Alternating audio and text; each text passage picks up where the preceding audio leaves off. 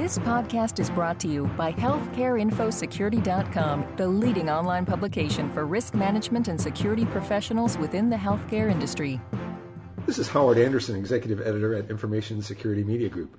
Today we're talking with Christopher Pedron, Security Compliance Officer at Peace Health Southwest Medical Center, about the results of Healthcare InfoSecurity's inaugural Healthcare Information Security Today survey.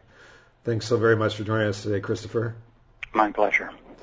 Now, the survey shows that only 60% of organizations report they have a documented information security strategy in place. And only about 42% report having a defined information security budget. Why do you think that information security is not yet a top priority for so many organizations, apparently? I would suppose that the 60% of organizations that have a strategy also have someone who has the role and responsibility for managing security. I can easily see that a large share of the remaining 40% don't have a defined security role or function or an office.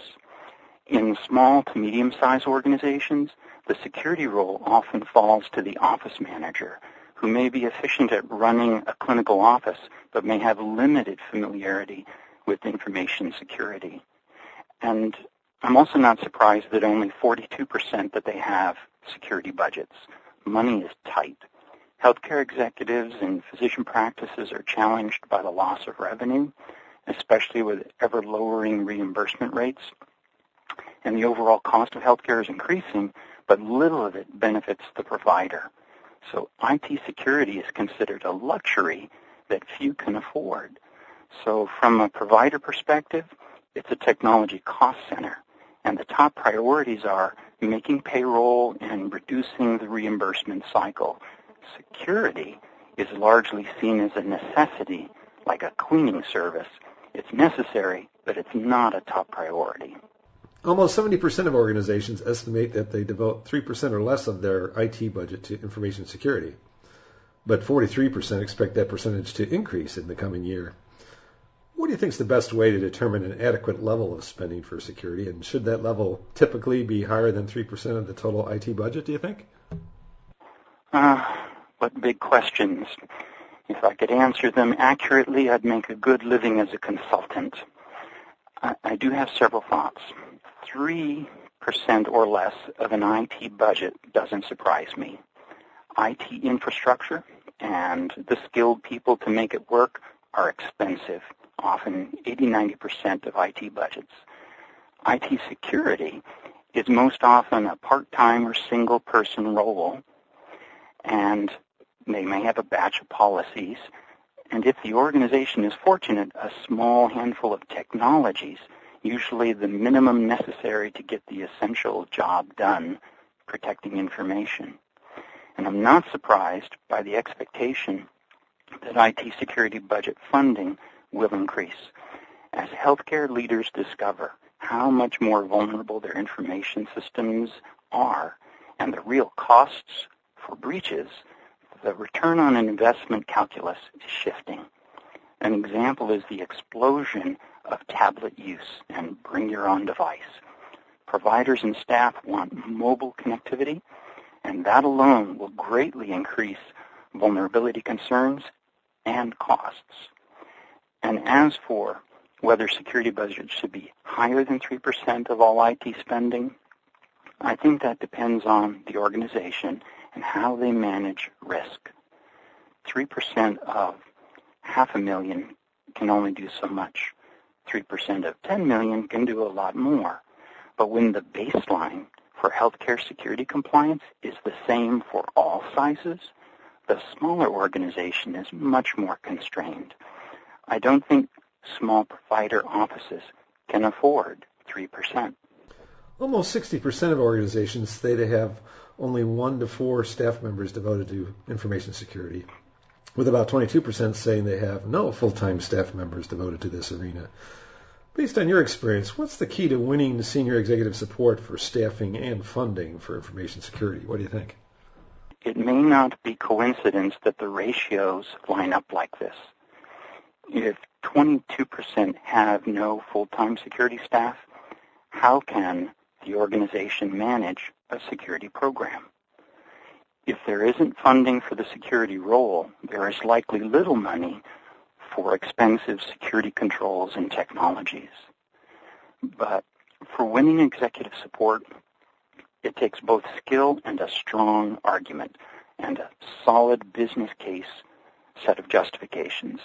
The key, as I see it, is to focus the business case for security in simple terms, in no more than 4 bullet point slides.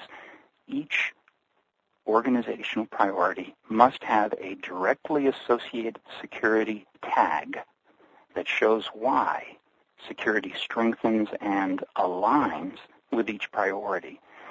Executives want to do the right thing. They just need a clear reason to do it.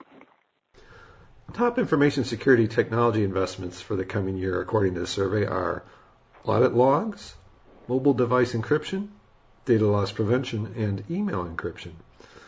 What do you think those are the top spending priorities in the survey, and what other technologies do you think should be top priorities for most organizations? Again, I'm not surprised by these findings. The more mobile the workforce becomes, the more healthcare becomes outpatient-centric, more distributed and exposed, the greater the risks. Each of these technologies addresses an aspect of information on the move. Audit logs are a HIPAA requirement, but mobile device and email encryption address information in transit. And data loss prevention is another layer of information and risk containment.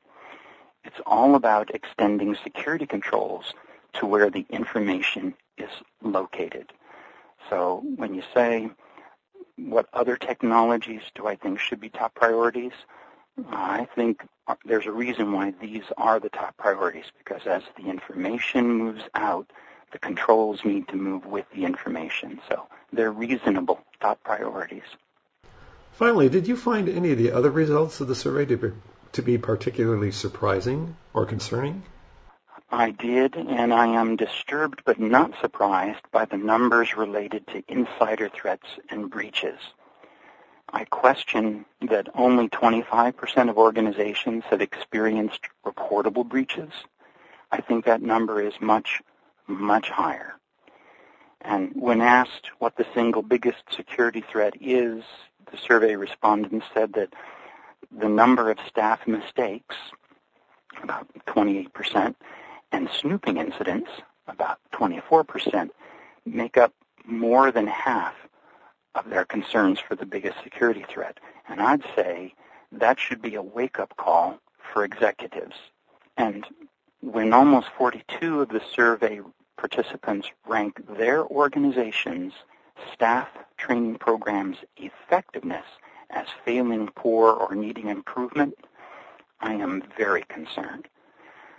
It comes down to information security spending. You mentioned 3%. It could be 3% or 13%, but unengaged, poorly trained staff will undermine any technology spending or compliance effort. Those are my biggest concerns.